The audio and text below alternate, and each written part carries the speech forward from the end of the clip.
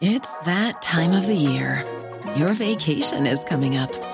You can already hear the beach waves, feel the warm breeze, relax, and think about work. You really, really want it all to work out while you're away. Monday.com gives you and the team that peace of mind. When all work is on one platform and everyone's in sync, things just flow. Wherever you are, tap the banner to go to Monday.com.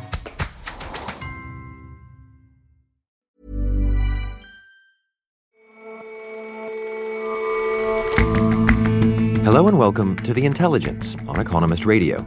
I'm your host, Jason Palmer. Every weekday, we provide a fresh perspective on the events shaping your world. The South Asian monsoon is more than just a weather system. Its rhythms control the region's agriculture, its annual supply of fresh water, and ultimately the fortunes of well over 1 billion people. As climate change disrupts those rhythms, South Asians must change with them. And there's been another change of style for Taylor Swift. The singer has long had a treacherous relationship with streaming services. The last time she released an album, it didn't go live on Spotify for 3 weeks. Now, everything has changed, and the love story is back on. First up, though, in a debate earlier this month, Democratic contender Elizabeth Warren proposed a new direction for American nuclear policy, committing to what's called no first use. In January, she'd introduced a Senate bill to mandate it. Those who support a policy of no first use, or NFU, say its absence means there's more risk of accidental nuclear war. We increase the odds that there will be a miscalculation and that someone will believe that we have used nuclear weapons or sent them in their direction when that is not the case. This is about trying to keep America safer, not about playing politics. NFU pledges are common. China and the former Soviet Union committed themselves to versions of it. India has too, although its defense minister recently hinted that it may be revoked. In America, NFU goes against several decades of nuclear thinking. But antagonistic talk and policies from President Donald Trump have left many worried about disaster. At the recent G7 summit in Biarritz, Mr. Trump said he would be open to meeting with Iran's President Hassan Rouhani. Yet his withdrawal from the nuclear treaty with Iran in the first place corresponds to more hardline tendencies. The administration has pulled out of a treaty with Russia on medium-range nuclear missiles and has commissioned new warheads. President Obama promised to reduce the role of nuclear weapons in American policy. He said, I won't get rid of them, I won't abolish nuclear weapons, but I will make sure they're not central to American national security policy. Shashank Joshi is our defense editor. President Trump has done the opposite. In his first nuclear posture review, the first review of American policy, said he would probably expand the role in which America might use nuclear weapons first to include cyber attacks on American systems. He has ordered the creation of new types of nuclear warheads. That includes very low-yield warheads, which are much smaller than ordinary nuclear bombs.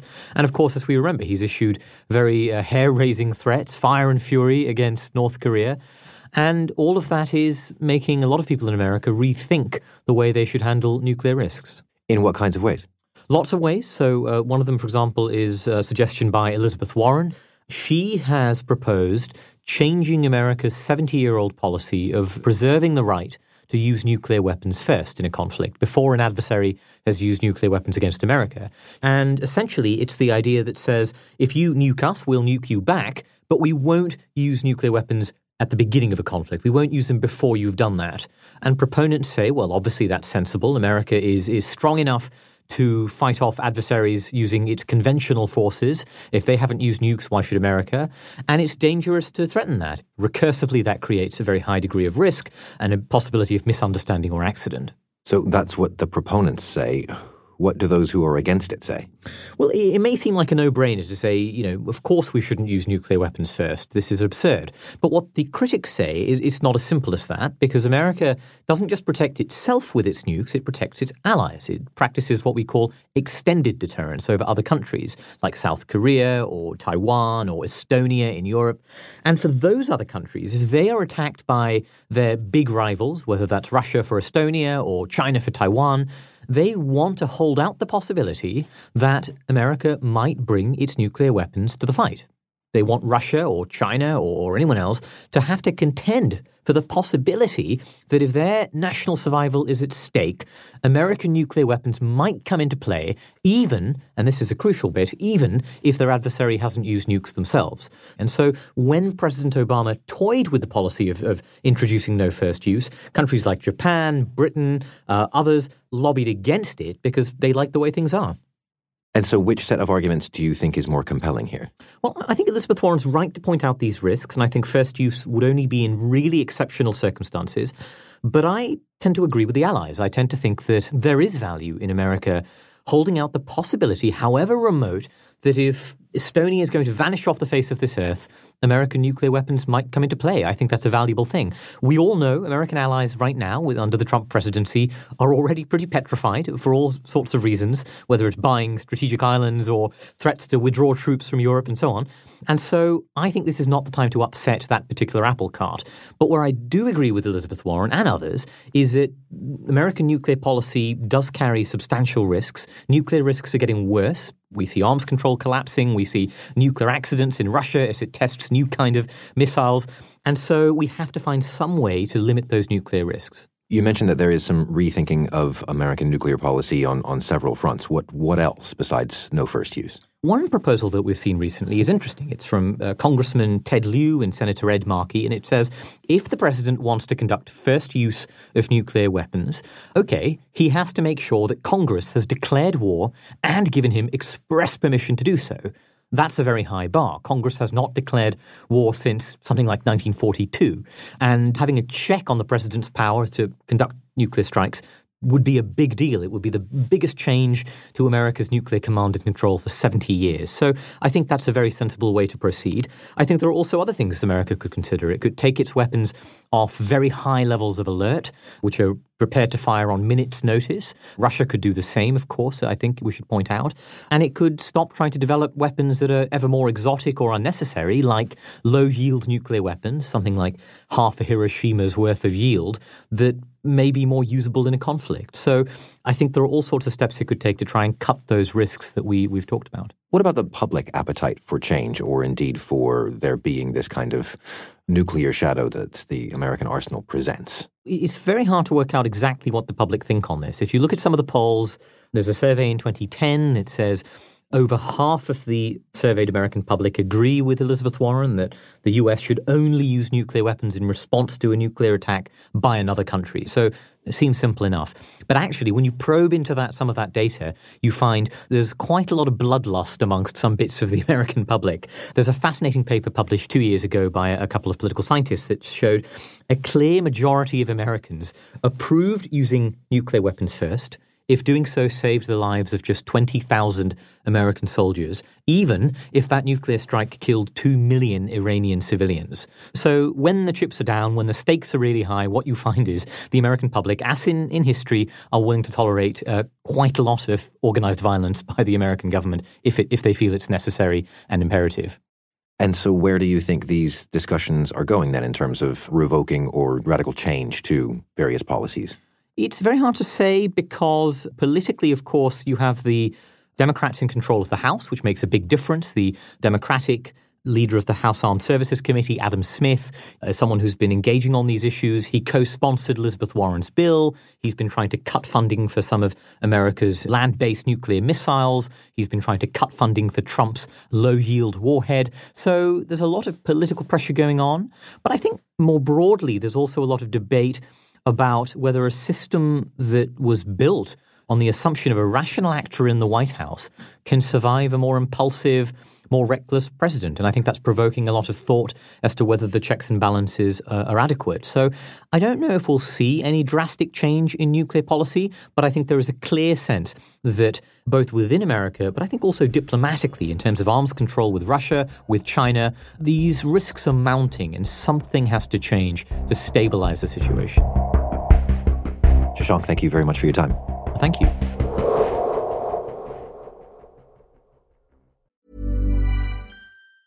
Hi, this is Matt and Sean from Two Black Guys with Good Credit. If you own or operate a business, whether it's a local operation or a global corporation, partnering with Bank of America could be your smartest move. By teaming with Bank of America, you'll enjoy exclusive digital tools, award-winning insights, and business solutions so powerful you'll make every move matter. Position your business to capitalize on opportunity in a moment's notice. Visit bankofamerica.com/banking for business to learn more. What would you like the power to do? Bank of America, N.A., copyright 2024.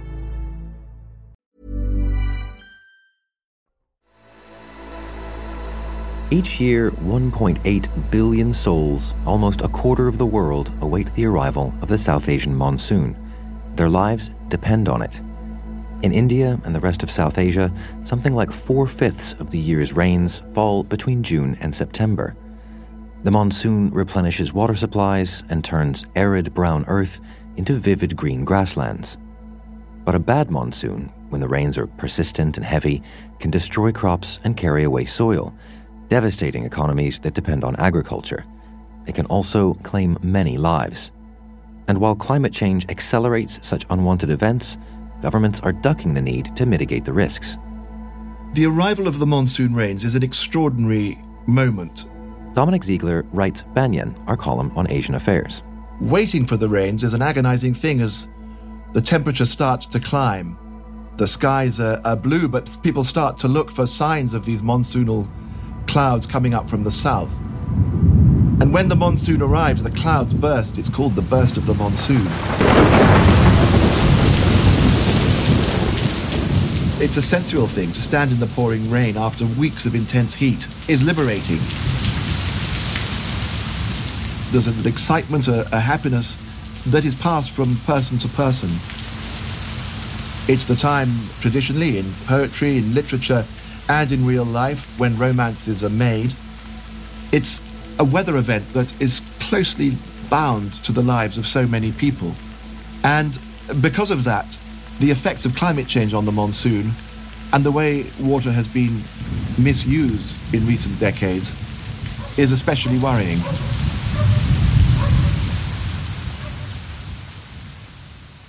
What evidence is there that climate change is already affecting the monsoon?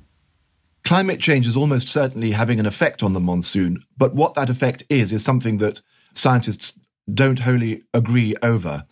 It's often thought that rising global temperatures would mean that wet places tend to get wetter, dry places tend to get drier.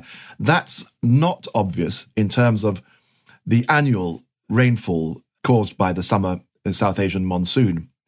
But what does appear to be happening is that the monsoon is arriving later, and that the rain that does fall within the season falls in fewer, bigger bursts. Now that, of course, has consequences because it means that the likelihood of flooding is greater, which has, of course, all sorts of negative consequences on the land. It means that soil and early crops are washed away. And it means that floods are much more likely to cause severe damage in highly populated areas. More than 100 people have been killed and millions displaced after days of torrential rains and flooding in South Asia. India, Nepal, and Bangladesh have all been affected. Early in July, for instance, Mumbai saw the biggest floods in a decade, a very large amount of rain falling in a very short amount of time. In northeast India, where the giant rivers of the Ganges and the Brahmaputra flow, well, there, something like 3 million people were displaced from their homes by these rivers, spreading right across their floodplains. That, of course, brings hardship and misery. The rain has been extreme. Over 70 hours of continuous downpour. Everything's submerged and almost all of our crops have been destroyed. Is there some consensus on what the sort of further effects of climate change will cause, what we see now will lead to? The likely effects of climate change are extremely serious for countries in South Asia. That's partly because of their dependence upon agriculture, and they need predictable, regular rain. It's also because the North Indian plain with the Himalayas behind is a great trap for particles in the air. And Delhi's smog is notorious, but that smog made from particulates from car emissions, power stations, burning stubble in the fields, that spreads across the whole North Indian plain and is certainly having an effect on the climate. Some scientists think it leads to prolonged periods of dryness. And then finally, of course, rising sea levels will particularly affect this part of Asia because so many cities that sprung up, first of all in the Western colonial times, are built right on the sea. They were built to serve the steam-driven age, and now they're particularly vulnerable to rising sea levels caused precisely by the burning of fossil fuels that were the reason for their growth in the first place. It sounds like those risks are growing ever larger. I mean, what are governments doing to address them? Absolutely. And it's very clear that some very obvious steps that might lower the stakes that are being played for are still not being taken. I mean, there are some very, very simple things that national and local governments should be doing, but they're not. For instance, providing more storage facilities for water. Over the past decades, thousands of wells, shallow lakes have been either filled in or built upon. And these were once reservoirs for water that trapped monsoon rains and kept them for the rest of the year. I was in Chennai last month. That's India's 6th largest city down in the south. It was once a city famous for its water tanks and its lakes. Many of those have now gone. And now, for the first time, the government declared the city officially to have run out of water. Our day starts at 4 a.m. when we reach this place to get water. We take 2 pots of water because we cannot get more water because of the huge crowd thronging the place. It's a very difficult time for us. Another aspect is the hugely wasteful use of water in farming. The Green Revolution was once famous for raising agricultural yields in India in the 60s and 70s, but it came at a price. It involved the application of huge amounts of fertilizer and pesticide, and indeed of water. Water in India is almost free. If you are rich enough to be able to drill a bore well, then the electricity comes to you pretty much for free. You're not charged for the use of water. So that's led to a severe depletion of the aquifers and groundwater sources in India. And of course, rapid urbanization is only exacerbating the problem. There's much more that can be done in terms of ensuring a much more sensible use of water, not least, first of all, by charging for the electricity to pump it out, and indeed for charging for water use itself. Otherwise, it gets used wastefully. And yes, despite the news of flooding, India's real long-term problem is not an excess of water, but a shortage of it. Dom, thank you very much for joining us. Thank you, Jason.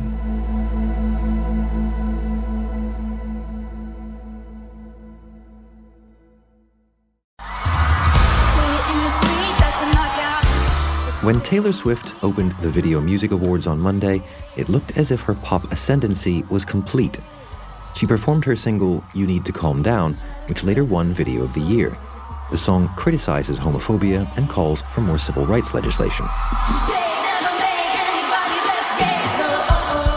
Mixing pop and politics can be risky for an artist, but Ms. Swift's star keeps rising. Her new release had the biggest week of any album since the last time she put one out. And much of her success is down to her evolving business strategy. Last Friday, Taylor Swift released Lover, which is her 7th album. Michael Hann writes about music for The Economist.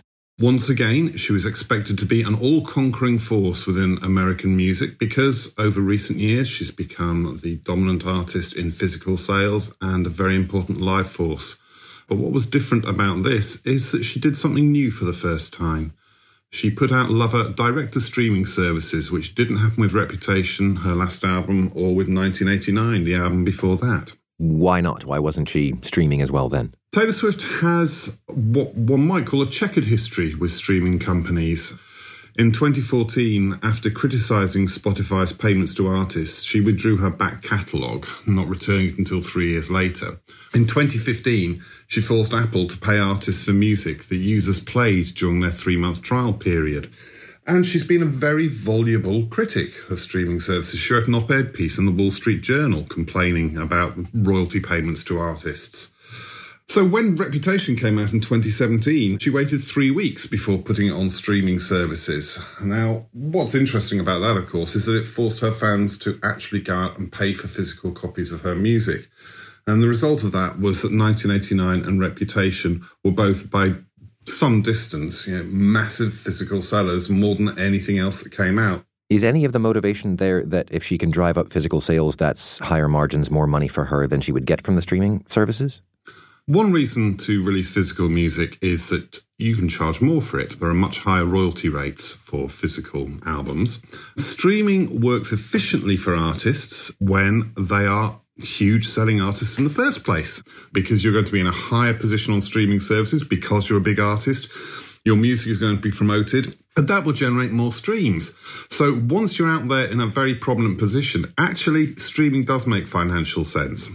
So once Taylor Swift agreed to go onto streaming, Spotify certainly pulled out the red carpet for her. So do you think that's why she's come back to the streaming game? There's now ways to make good money off it? I think it's probably cynical to say that she's only come back on to maximise revenue. However, let's not forget that musicians, they're businesses too. They have a right to generate as much money as they possibly can from their product. So yeah, she'll be after the money. Then there's also the fact that physical sales are declining. In 2017, according to Nielsen, which tabulates music consumption in the US, streaming accounted for about half of all music consumption, and now it's 80%.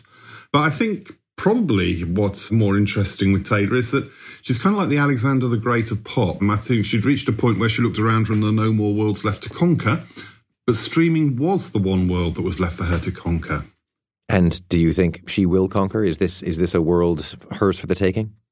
Well, Taylor isn't actually the force in streaming that you might expect from a star of her magnitude.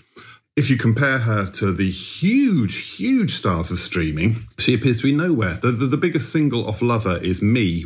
Now, when Spotify released its top 10 of the first half of the year, Me wouldn't have got anywhere near the top 10. And, the number one, Old Town Road by Lil Nas X, had 1.3 billion streams. That said, I wouldn't exactly call the release of Lover a failure on streaming.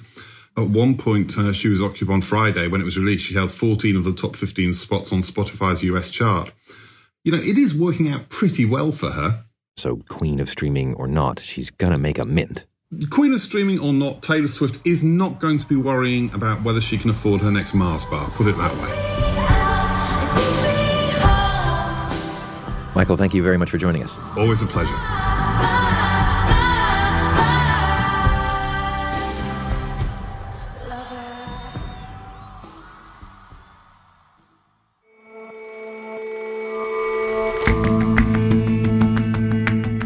That's all for this episode of The Intelligence. If you like us, give us a rating on Apple Podcasts. And you can subscribe to The Economist at economist.com/radio offer. 12 issues for $12 or £12. See you back here on Monday.